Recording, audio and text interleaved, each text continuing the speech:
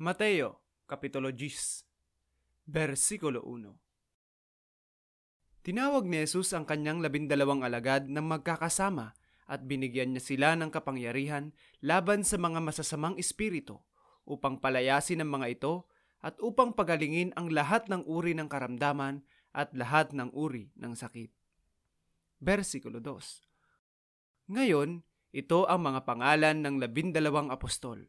Ang una, si Simon, na siya ring tinatawag niyang Pedro, at si Andres na kanyang kapatid, si Santiago na anak ni Zebedeo, at si Juan na kanyang kapatid.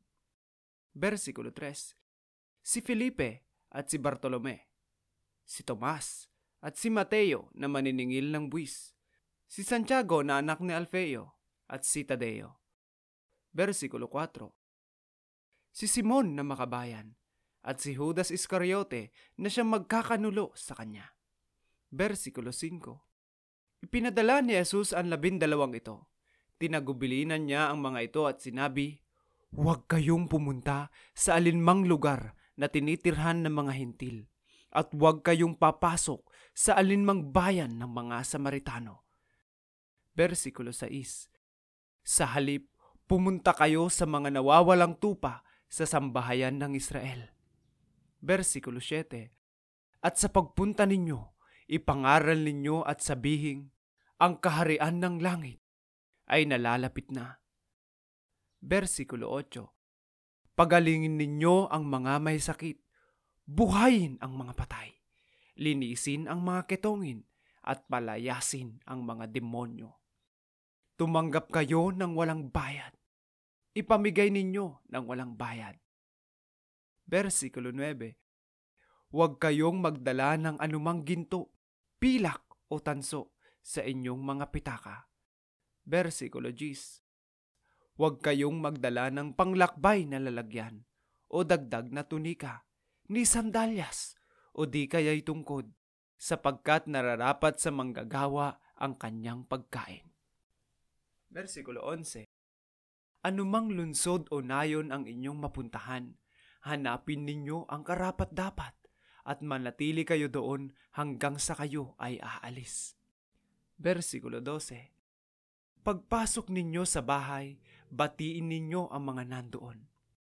Versikulo 13. Kung ang bahay ay karapat-dapat, pumaroon ang inyong kapayapaan. Ngunit kung ito ay hindi karapat-dapat, hayaan ninyong bumalik ang inyong kapayapaan sa inyo. Versikulo 14. Sa mga hindi naman tatanggap sa inyo o nakikinig sa inyong mga salita, kapag kayo ay umalis sa bahay o lungsod na iyon, pagpagin ninyo ang mga alabok mula sa inyong mga paa. Versikulo 15. Totoo itong sinasabi ko sa inyo. Mas mapagtitiisan pa ang lupain ng Sodoma at Gomora sa araw ng paghukom kaysa sa lungsod na iyon. Versikulo 16. Tignan ninyo, ipadadala ko kayo na parang mga tupa sa kalagitnaan ng mga asong lobo. Kaya maging marunong kayo tulad ng mga ahas at hindi mapanakit tulad ng mga kalapati. Versikulo 17. Mag-ingat kayo sa mga tao. Dadalhin nila kayo sa mga konseho at hahagupitin nila kayo sa kanilang mga sinagoga. Versikulo 18.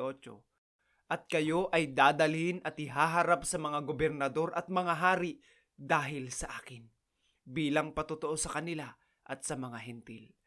Versikulo 19. Kapag dinala nila kayo, huwag kayong mabahala kung paano o kung ano ang inyong sasabihin, sapagkat ibibigay sa inyo ang mga dapat ninyong sabihin sa oras na iyon. Versikulo 20.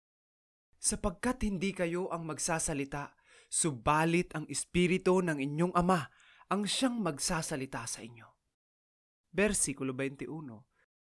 Dadalhin ng kapatid ang kanyang kapatid sa kamatayan, at ang ama sa kanyang anak.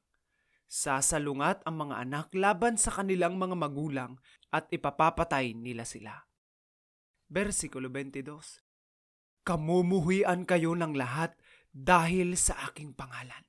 Ngunit sino man ang makapagtitiis hanggang huli, ang taong iyon ay maliligtas.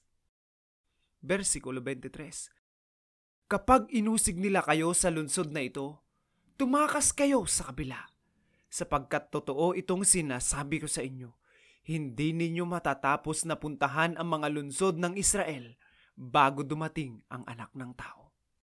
Versikulo 24. Ang alagad ay hindi nakahihigit sa kanyang guro, ni mas mataas ang lingkod sa kanyang amo. Versikulo 25.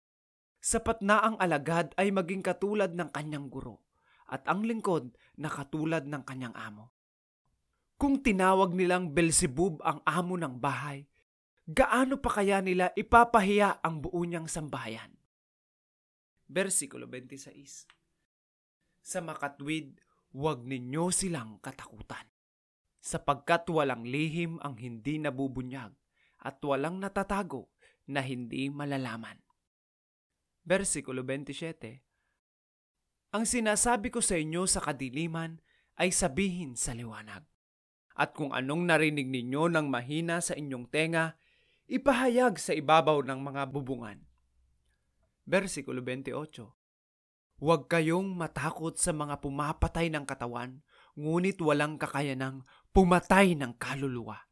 Sa halip, matakot kayo sa Kanya na kayang makapupuksa ng kaluluwa at katawan sa impyerno. Versikulo 29. Hindi ba ang 2 maya ay ibinenta sa isang baryang maliit ang halaga? Ngunit wala ni isa sa kanila ang nalaglag sa lupa na hindi nalalaman ng Ama. Versikulo 30. At kahit na ang mga buhok ng inyong ulo ay bilang lahat. Versikulo 31. Huwag kayong matakot. Mas mahalaga kayo kaysa sa maraming maya. Versikulo 32. Sa makatwid, ang lahat na kumikilala sa akin sa harap ng mga tao ay kikilalanin ko din sa harap ng Ama na nasa langit. Versikulo 33. Ngunit ang magtanggi sa akin sa harap ng mga tao ay itatanggi ko din sa harap ng aking Ama na nasa langit.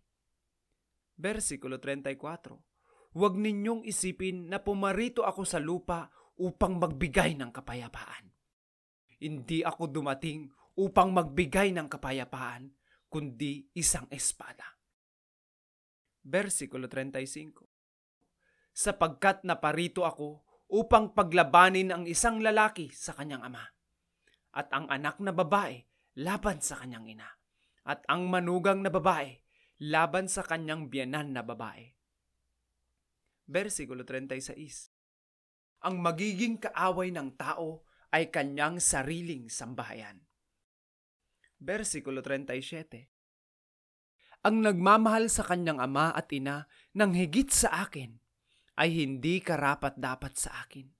Ang nagmamahal sa kanyang anak na lalaki at babae ng higit sa akin ay hindi karapat-dapat sa akin. Ang nagmamahal sa kanyang anak na lalaki at babae ng higit sa akin ay hindi karapat-dapat sa akin. Versikulo 38. Ang hindi nagbubuhat ng kanyang krus at sumunod sa akin ay hindi karapat-dapat sa akin. Versikulo 39. Ang naghahanap ng kanyang buhay ay mawawalan nito. Ngunit ang mawawalan ng buhay ng dahil sa akin ay makakahanap nito. Versikulo 40. Ang tumatanggap sa inyo ay tumatanggap sa akin, at ang tumatanggap sa akin ay tumatanggap din sa kanya na nagsugo sa akin. Versikulo 41. Ang tumatanggap sa isang propeta dahil isang propeta siya ay makakatanggap ng gantimpala ng isang propeta. At siya na tumatanggap sa isang matuwid na tao dahil matuwid na tao siya ay makakatanggap ng gantimpala ng isang matuwid na tao. Versikulo 42. Sino mang magbibigay sa isa sa mga hamak na mga ito kahit na isang basong malamig na tubig upang inumin dahil isa siyang alagad, totoo itong sasabihin ko sa inyo, hindi maaaring mawala sa kanya ang kanyang gantimpala.